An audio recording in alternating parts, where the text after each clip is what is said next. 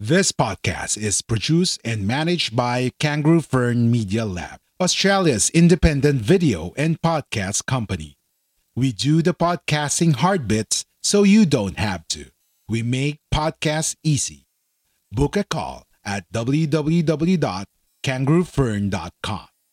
www.kangaroofern.com.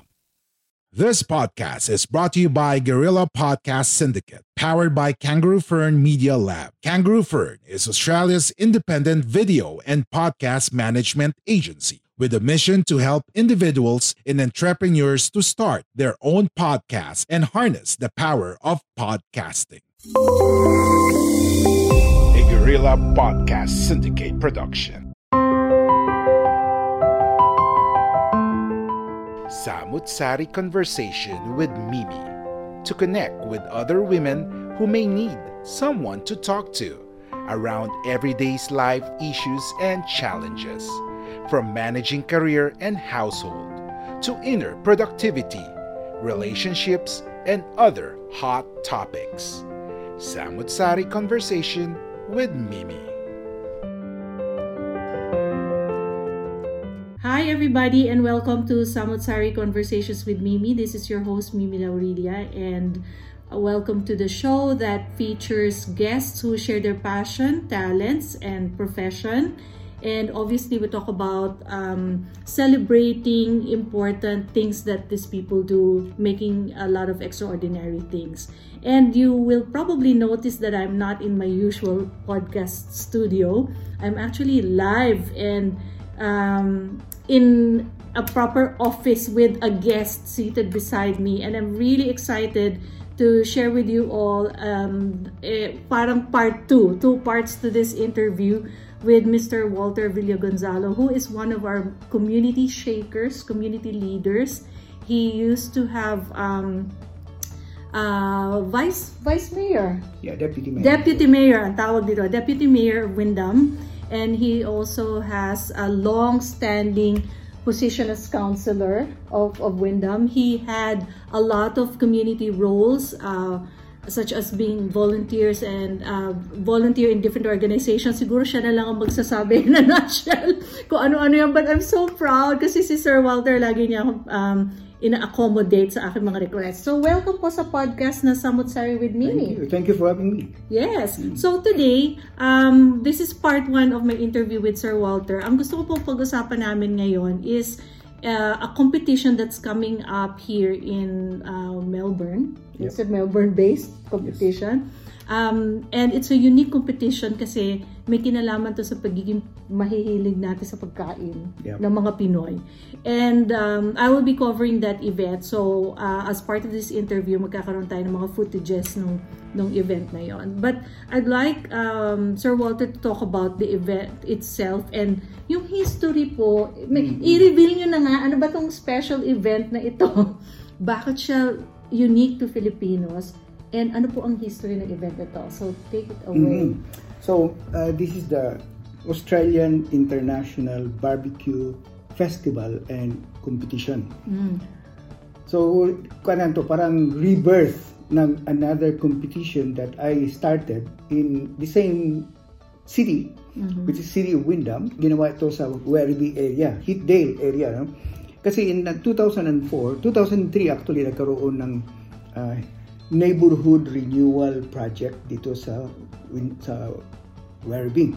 Kasi state government dito sa Victoria, nagkaroon sila ng project na in-identify nila yung mga localities or suburbs na merong low income level, merong incidents ng more crime rate, for example, tapos ang educational levels ng mga residents are in the average lower than the rest. So bali yung ating index of poverty ba yung tinatawag? No? Yun ang kanilang basis. So isang sa mga na-selected na lugar is Heathdale. So Heathdale is a suburb of the city of Wyndham. Wyndham has 280,000 population, 540 square kilometers, but Heathdale is a suburb, 1 kilometer by 1 kilometer. So 1 square kilometer siya, no? 1 square kilometer. So 540 square kilometers ang Windham, 1 square kilometer itong Heathdale. So I volunteered to be part of that project. So it's called Heathdale Neighborhood Renewal Project in the suburb of Heathdale. I do not live in Heathdale, but it's across the street from my house. So I volunteered to be part of the management group. You know? So I was appointed as head of the Pride and Participation Committee. So my role was to look at ways we can empower or bring the community together, because when the community is working together, they share values, they share objectives and things like that. That's right. And you come up with a safer neighborhood. It was an objective that we have. Now, Heathdale also has a 35 acre wetlands. The wetlands was not considered safe at that time. Mataas yung mga bushes noon. So may mga taong nakikita na nagda-drugs dun sa likuran, and people who lived in the area did not really want to pass by that area, that wetlands, because they did not feel safe. Yeah, it's a no-go zone. Yes. So you want to start a podcast, or perhaps you've already started one, but you're still unclear on how you can actually make this podcasting work. No worries. That's why we're here for you. We are Guerrilla Podcast Syndicate, powered by Kangaroo Fern Media Lab. Join our network. Contact us at info@kangaroofern.com, because we're stronger together. Ang role ko ngayon is to look at how to get the community to be proud, to feel belonging to the place. So it's a community development project. So what I did was, naghanap ako ng, isang ginawa namin dun sa wetlands was, tinrim namin yung mga bushes para walang makapagtago dun sa likod. Yep. Right? But at the same time, we wanted to bring the community into the wetlands. Right? So hindi naman wet yan eh. So merong areas na merong parang lake, pero most of it is dry area. So we wanted to bring them there, and the thing that I thought we would be doing is festivals. Right? You bring the community together. It's getting the community to share an objective. So nag-research ako ngayon saan ng mga festivals na successful. Ang nakita ko namang event was in America. Sa America, every state, there are 51 states, di ba? Every state, meron silang barbecue competition. And then their champions, the champions of each state, will go to Kansas City for the national cook-off. So parang the best of the best are in one place. Yes. For the barbecue tasting competition. So yun ang kuha natin, kasi alam mo, pag sinasabi natin barbecue, alam mo dito sa Australia, almost all backyards have barbecues. That's right. Right? And everybody claims to have the best barbecue. Right? So how do you know who's the best unless there's an independent judge na gagawa? So anyway, what I did was I patterned the rules and rules doon sa ginawa nating Heathdale barbecue competition dito sa Amerika. The objective was to get when we have a successful event in Heathdale, magkaroon ng encourage natin yung ibang states na gagawa sila, and then their champions will come to Heathdale. Yun ang objective, yun ang vision. Yeah. Right? So ginawa natin yun for 4 years, So ang ang judges natin doon, celebrity judges, si Yui Whitson, di ba? Yung Channel 9, malaking mama. Yeah. Chef, tapos si Gabriel Gatter. And then dito sa local, si Bart Beek. Meron siyang restaurant dito, kilala siya sa barbecue rin, And it was funded by the state government and the Windham City Council. So we were doing that, and it was successful. It was a very good event. In fact, council had a team competing. DHS, Department of Human Services, nagkaroon din sila ng team. So it's not really designed for professionals. It's designed for community groups. You say, okay, let's work together. Let's compete. We'll win prizes, medals, trophy, and then it's a community building exercise, but at the same time, they're able to raise funds because whatever they cook, they can sell. That's right. So 2-in-1 po yan. Yeah. So the nice thing about this is that you don't have to be an expert smoker or barbecue expert para lang maka-join, as long as you have the desire to showcase kung ano yung flavor or brand of barbecue. Kasi pag meron ng birthdays, nandun ka agad sa likuran, nagkukwentuhan, nagluluto ng barbecue, nagtutulungan yung mga kaibigan, pero yung host, sasabihin niya, teka muna, ako lang ito, akin itong, this is my show. Sasabihin niya, ako magluluto ng ganyan. Di ba? And then they say, pinamagaling yan. So it was not designed for professionals. It was actually the first barbecue competition done in Australia. Wow, how exciting is that? Pero po yung mga judges, for example, napipicture ko sa mind ko, if you are in the barbecue competition, syempre may mga booth kayo, di ba? Yep. Do they know that they're already being judged? Or secret judges yun na, bibigay mo lang yung barbecue mo sa panel of judges pero hindi talaga nila nakikita na tinitikman ng judges. Yun ang ginagawa. Kasi nga, importante yun na it's transparent. Yeah. It's clear na walang bias. That's why what we have is blind judging. That's right. Blind judging. Yung pala ang technical term, blind judging. Blind judging. Hindi ibig sabihin ang nagja-judge mga blind. No? Kundi, ang ginagawa is, ang mga contestants, mag-submit sila in a plate na sinusupply ng organizers. Merong number doon. Yung judges, nakikita nila yung number, tapos hindi nila alam kung sino nagluto. So the criteria ngayon doon sa judging is taste and presentation. So nagluto, masarap na yung lechon mo, pagkatapos tinambak mo lang lahat doon. Kasi sa atin ganun eh. Di ba? Merong mga, pupunta ka sa restaurant, anong gusto mo dyan? Kari-kari. Lagay mo dyan. Ito, presentation. Right? So, taste and presentation. So, meron kaming judging sheet diyan ngayon na gagamitin ng judges. Pipiliin nila anong number, ganyan. And then we give prizes. Right? Ganon. At that time, in 2004, 5, 6, and 7, nagkaroon tayo ng 5 categories. Because in the US, ganon din yun eh. Because the idea was to send our champions to America.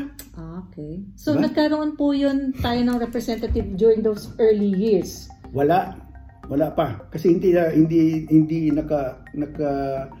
na-spread doon sa ibang states, right? So there's no reason why it should not happen. Yes. Right? So yun ang purpose natin dito ngayon. Pero it's a rebirth, dahil nangyari ngayon, and then yung neighborhood association took over. Dahil this was a community building exercise. Nagkaroon na ng neighborhood association. They took over the event. So, kaming mga volunteers, I'm not from that area, I had to step back, let them take over. But they did not see the vision. So, 1 year lang, stop na. Hindi na natuloy. So, that was 2007. So, we've always wanted to see how we could revive it, to start it again, because in Windham, we need an icon event. Right? We need an icon event. Meron tayong Wirama, wala na yung Wirama ngayon eh. Okay. Nag-stop na yun. Naghahanap tayo ngayon ng icon event. So, yan ang pinopropose natin na magkaroon ng icon event. But we have to show first na mangyari. That's right. Nag-apply tayo ng grants sa Victorian Multicultural Commission. Nag-apply tayo ng $45,000 grant. Nabigyan lang tayo ng $5,000. So, ang ginawa natin ngayon dito is nagpo-pool ng resources yung mga Filipino community. And then, nakakuha rin ng ibang grant. And then, we're putting this together. Pero, we only have 2 categories. Okay. Now, 2004 hanggang 2007, there were 5 categories. So you have meat specialty, vegetarian specialty, seafood specialty, then you have chef specialty. Chef specialty is, bahala siya kung anong lulutuin niya. Pwedeng dessert. Right? Okay. Anything na gusto niyang lutuin, bahala siya doon. Ang 5th is whole hog. Which means the lechon. The big mature pig. Yan. Lechon na yung tawag natin dito. Yun ang lechon. Now, tandaan natin, lechon is not a Filipino word. It's a Spanish word. And almost all the former Spanish colonies have lechon. May version din sila ng lechon Meron silang version ng lechon. Ang mga Tongans, meron din silang version ng lechon. Sure. Mga Tongans, meron sila. Even yung mga Turkish, hindi sila pwedeng baboy, no? Pero yung ibang mga Malaysians, for example, meron sila. Mga Singaporeans, meron sila. So, yan ngayon ang isang natin. lechon is our national food. Now we're celebrating 75th anniversary of the Philippine-Australian diplomatic relations. And we wanted to showcase something that is Filipino. That's why tamang-tama, sabi natin, teka muna, nandito sa shelf natin itong project na to na successful naman, kaya lang hindi natuloy dahil mali nga yung management, hindi nakita ang vision, we'll revive it. But, Bridge Builders ngayon ang gagawa. Now, Bridge Builder is a local organization, but they've been providing on supporting Filipino projects, including mga orphanages doon. So, it's Bridge Builders. Now, yun rin naman ang purpose natin sa barbecue competition, to build bridges. That's right. So sila ngayon nagmamahala. Ako lang naman nag-asikaso niyan dati. Pero kasama ko yung council officers. Ngayon dahil wala na yung hindi na to council project, although council is looking at us and council is supporting us. Wala naman tayo nakuha grant sa kanila. But Bridge Builders have the capability to do it because they have an organization and meron silang proven skills pag-organize ng mga ganitong organization, mga events. So, although hindi ganitong scale, right? Hindi ganitong klase. So, maganda yung nangyayari dito sa Filipino community dahil hindi lang Bridge Builders ang gumawa, kundi pating ibang mga community groups. Mabutan ng 40 volunteers. Kung titingnan natin yung community organizations that are represented doon, well, it's mostly Filipinos, mostly Filipinos, but it's not all Filipinos. In fact, when we applied for the grant, kasama natin dito sa application is the Congolese, the Democratic Republic of Congo Community of Victoria organization nila. Kasi emerging community. So in-involve natin yun para makatulong naman sa kanila so that makakuha sila. Exactly. So nung ang binanggit ko sa kanila tungkol sa barbecue competition, sabi na, you are not going to win against us on barbecue. We have the best barbecue. Everybody claims to have the best barbecue. And I talked to the Ethiopian community. Ganun din. Sabi nila, we are the best in barbecue. So, paano natin malalaman kung meron tayong until meron tayong judging na independent. Yun na i-establish natin. Okay. So, sir, ano naman na reason ba't tinaon nyo dun sa international yung nabanggit nyo na parang pinaka-importanting event for the barbecue competition, yung 75 years of diplomatic relations. Relations. Paano po ang reason that tinayap ninyo doon? Nagkaroon nga ng announcement ang consulate natin dito at saka yung embassy that we are celebrating, yung 75th anniversary. That's 1 year, starting from May 22.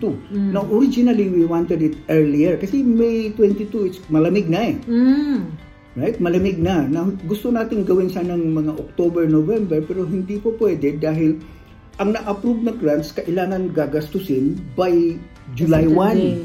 Okay. So, end of June. Now, pag gagawin mong June, masyadong mahaba. Gagawin mong May, kulang kami ng oras para mag-prepare. Right? So, ginawa natin ngayon, May 22, dahil timing din sa 75th anniversary. Now, 5,000 lang yung nakukuha namin. Meron na mga ibang Filipino group na nakakakuha ng grant na 4,500. Kasi, maraming hinati-hati nila So maraming na-approve, tapos yun na yung 5,000 pinakamalaki. Yung iba 4,500, yung iba 2,000. So isang Filipino group, meron sila, but their grant was about celebrating the 75th anniversary. So pinagsama mo ngayon, meron tayong competition, meron din yung festival.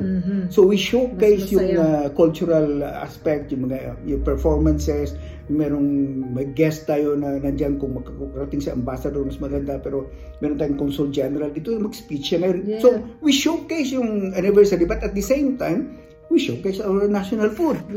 And then we're creating a pilot dito ngayon na hindi masyadong malaki dahil wala naman silang asahan sa atin, yung council hindi na makaasa na malaki itong event dahil wala naman silang kinontribute to pera okay. Right? Pero how do you, so if it's open for all, anyone can come in and it's a free event, if I'm not mistaken. So, siguro ang pinaka-gagastusin na lang nila pag bibili sila ng mga food na nandoon.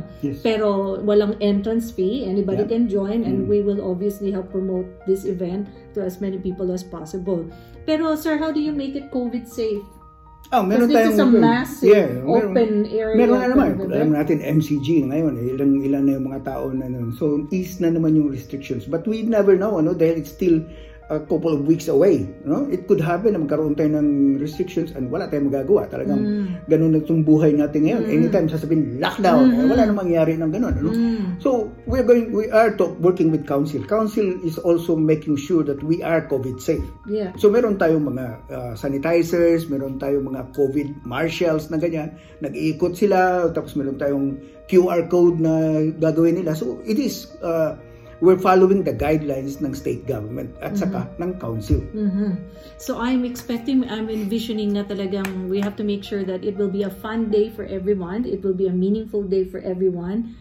It will be a gastronomic feast for everyone. Yes. And kailangan COVID safe din siya. So in case po na may mga gusto pang humabol o sumali or... We are Independent Podcast Network. We are Guerrilla Podcast Syndicate. Would you like to hear your brand while supporting quality podcasts? Contact us now at advertise@guerrillapodcastsyndicate.com. May mga gusto pang mag-organize ng mga maliliit pa na version nito in the future. Kailangan po ba nila magpaalam pa doon sa committee ninyo?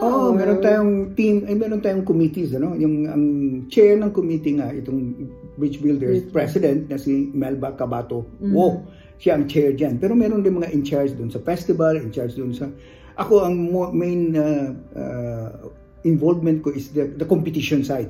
Kasi yun ang ginawa namin noong 2004, no? So sa competition side, yung rules, yung kuan ngayon ng mga judges, yung judging process, etc. So yun. pwede ba kayo mag-judge? Being the first person to kind of spearhead this? Na-invite natin dito si Councilor Heather Marcos. Kasi when I started it in 2004, I wanted to work with somebody who's got the experience in organizing events. And Heather Marcos was the chair of Wirama for how many years already. Alam na niya. So nag-co-chair kami. So co-chair siya sa akin. So siya yung side dun sa festival. Right? So ito ngayon, she's still a counselor. So I was counselor from 2016 hanggang 2020. Hindi ako nanalo last time. Si Melba Wo kandidato rin nung yung election na yun. Heather Marcos ran again and she won. So she's now a sitting councilor. And that's actually part of her job, parang welcoming city, parang tourism side. So, yan ang kanyang role. So, inimbitahan natin yung lahat na councilors, but specifically we invited Heather Marcos to speak. But at the same time, she's one of the judges. Right? Now, pwede mong lagyan ng Pilipino rin, pero hindi mo pwedeng lagyan ng Pilipino lahat. Kasi kung ang lahat ng judges ay Pilipino, ang taste nila is Filipino. That's right. So dapat may celebrity judge na naman tayo ngayon. Sa ngayon, meron tayong kinukuha ng celebrity judge, pero ang singil ay $1,500. Hindi pa tayo maka-afford ngayon. So, ang importante lang mapakita natin na walang bias. Meron tayong isang Chilean, taga-Chile, and then taga-William Angles ito. Ang talagang linya niya is yung mga flavors, yung mga testing, yung mga surveys ng paghahanap talaga kung paano siyang nagbibigay ng feedback ng mga manufacturers is that if the taste is acceptable sa market. Now, importante kasi sa ating mga Filipino businesses ay itong produkto natin ay hindi natin ililimit sa Pilipino. Correct. Kung ang market mo ang produkto mo is lechon, ang market mo Pilipino, hanggang Pilipino ka na lang. Okay yung matitikman ng Pilipino, pero habol mo doon. And then, kung marami kayong lechon, naglilechon, well, kayo nagko-competition, gano'n. So, ang target natin dito is non-Filipinos. How do you make them taste it? Kung hindi mo inimbitahan yung mga taong doon, ano pinapakita mo sa judging na hindi lang Filipino taste ito? Yeah. So that pag meron sa mga contestant na nalo sila, may trophy sila ngayon, sabi nila, we are the best, we have the best barbecue, then they can go into business, for example. They know already na merong ang taste ng kanilang barbecue ay hindi lang sa Pilipino nag-a-appeal. Hindi para sa lahat. At maaari pa nilang i-commercialize yun or scale up later on. So, it opens up opportunities for more people to engage in this kind of business. Alam niyo, nakaka-inspire talaga itong kinukwento niyo sa akin. Kahit na hindi ko pa nakikita yung event kasi hindi pa siya nangyayari. I will be there during the event. Definitely, I will be there. So, pwede pang mag-join. Pwede pang mag-join. Kagaya na sinabi ko, it's not really designed for experts. Kung matalo, okay lang. Alam mo yung binibenta, yung mga kaibigan nyo, pwede yung imitahin. Noong ginawa namin in 2004 hanggang 2007, Ang judging kasi is mga 12 o'clock ng isang meat category. Itong meat category na to, that's any meat. No? Meron kang baboy, beef, meron ngayon mag-participate goats, ang ganyan. Pwedeng snake, pwedeng carabao, pwedeng kangaroo, whatever, bahala ka basta any meat, right? Walang limit po. Walang limit. Now, ang ginagawa ng iba, like yung sa lechon for example, bago magkaroon ng judging, meron na mga nag-order sa kanila. Okay, so guaranteed na may income na fully sold out na bago mag-judging eh. Kailangan lang silang mag-submit ng kanilang entry. Yeah. Pero yung kanilang mga naluto, benta na. Right? So, nag-join ka, meron kang grupo, kasi maximum of 5. You don't have to be professionals. You just want to have fun. Now, ito nga ang kagaya niyan, ang first prize will get the medals plus $1,000. Ang second prize is $700. And third prize is $300. Now, to join, ang entry fee is $299. Pero bawi na yun eh. Bawi na yun kung nanalo ka, di ba? Kahit na po plus sa sales. Benta mo pa. Oo nga, sa sales. So, hindi na po pwedeng pwede pa ba sila mag-ihaw-ihaw on the spot? Or, yeah, pwede. Pwede din. Pwede so, kailangan kanyang setup na yun. Yeah, naglechon ka for example, and then nagbibenta ka ng barbecue. Okay lang yun. Okay. Naglagay ka ng merong kanin. Okay lang yun, di ba? Pero ang nandun sa competition area ay yung mga talagang contestants. Oh, okay. But you can join as a seller. Yeah, you have to submit one entry in one category only. Yeah, yun. So, there's still time. So, put up a group and then say, okay, simulan na natin. Pero merong mga requirements like food handling certificate. Importante yan. Mamaya merong nag-food poisoning tayo masisisi. Diba? So definitely, I'm looking forward to this and thank you for being here with me. So, meron pa akong part 2, mga audience natin, mga listeners. Hindi na nga ako na good morning, good afternoon because all over the world, baka gabi sa kanila na good morning tayo. So, again, I would like to thank Sir Walter Villo Gonzalo for being with me in this particular episode. We are promoting, ano po yung official title niya? The International Australian Barbecue Festival and Competition 2021. Okay, that's very exciting and we hope that you come along, join the competition, be inspired to taste, participate and attend. So the more the merrier. Kung nandun kayo sa ibang state dito sa Victoria, put up a group, you create something, we'll work with you para magkaroon din ng ganun. Alam mo pa minsan, yung mga lalo ng Pilipino, pag mayroong mga successful event, for example, kanya-kanyang kuha na lang susuluhin nila yun. No, alam mo kapag successful yun, posibleng pwedeng i-implement sa lugar ninyo. That's right. Magtulong-tulong tayo ng ganyan. Kasi it's also for our benefit because we want the champions from your place to come to Wyndham for the national championship. Wow, that's going to be exciting. And pag naging patok po ito, we can be assured na babalik na yung regularity niya. Yeah. So hindi ito Filipino event. It's not a Filipino event. It's started by Filipinos. It's managed by mostly Filipinos, but we want to be multicultural. That's right. And this is essentially what Australia is all about. Exactly. Diba? So we want to contribute then. So sir, thank you po very much. Thank you. And thank you po sa inyo for listening to us. Sir Walter will be back in another episode. Marami pa kaming exciting things na pag-uusapan. So this is Mimi Laurilia signing off. If you have any other topics of interest you want to be discussed in our program, in my program, just let me know. The details are below. And obviously, I would like you to like, subscribe, and share our videos both on Facebook and on YouTube. Bye po. Bye sa inyong lahat. Thank you.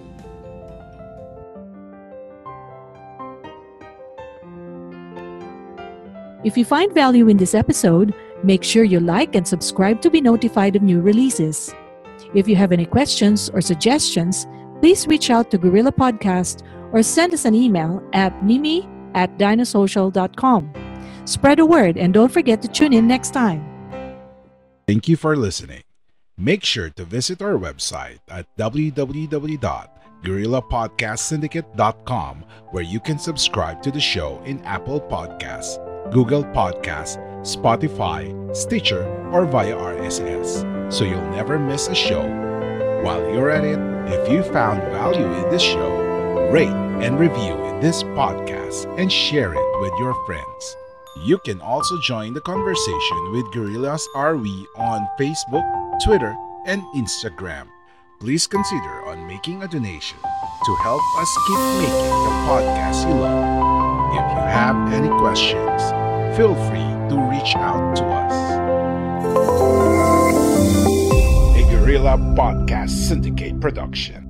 We are Independent Podcast Network. We are Gorilla Podcast Syndicate. Would you like to hear your brand while supporting quality podcasts? Contact us now at advertise@gorillapodcastsyndicate.com.